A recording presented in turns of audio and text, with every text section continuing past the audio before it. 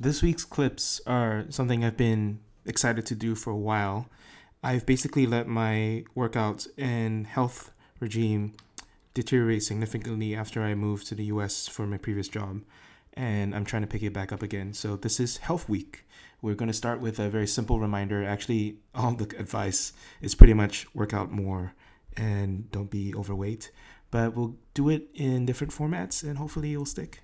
Here's Lex Friedman interviewing John Abramson, a doctor for over 20 years and a lecturer at Harvard Medical School. Let me ask you so as a physician, so everything you've seen, we've talked about 80% of the impact on health is lifestyle. How do we live longer? What advice would you give to general people? What space of ideas result in living longer and higher quality lives? Right. This is a very simple question to answer. Exercise for at least a half hour, at least 5 times a week. Number 1.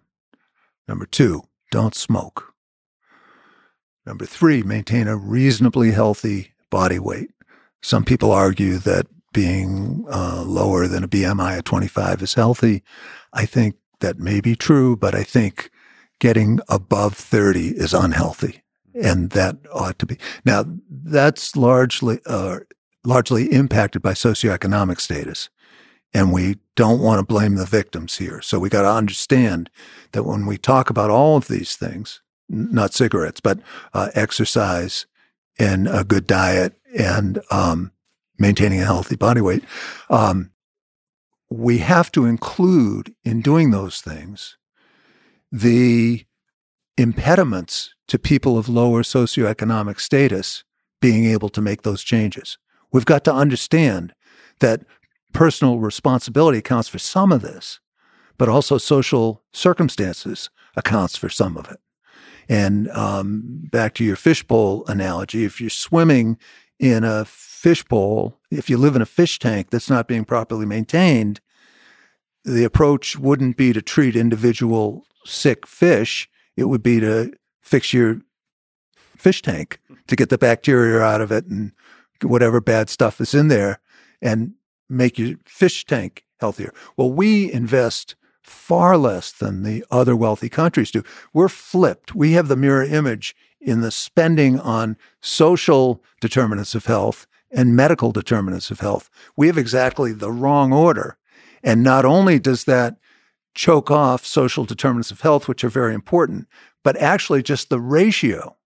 Even if you were if we raise the social spending and raise our medical spending in proportion, it's the ratio of social spending to medical spending that's the problem. So, and why do we do that? Well, the answer is perfectly obvious, that the way to transfer money from working Americans to investors is through the biomedical model, not through the social health model. And that's the problem and I'd like to discuss this because the market isn't going to get us to a reasonable allocation. All the other wealthy countries that are so much healthier than we are and spending so much less than we are have some form of government intervention in the quality of the health data that's available, in the budgeting of health and social factors. And we don't. We're kind of the Wild West, and we let the market determine those allocations. And it's an awful failure. It's a horrendous failure. This gets into a whole discussion about public policy and how the environment determines our behavior, but there's not that much that we in the interim and in the short term can do about that. So for this week, I'm mostly focusing on lifestyle changes that I can make in the short run.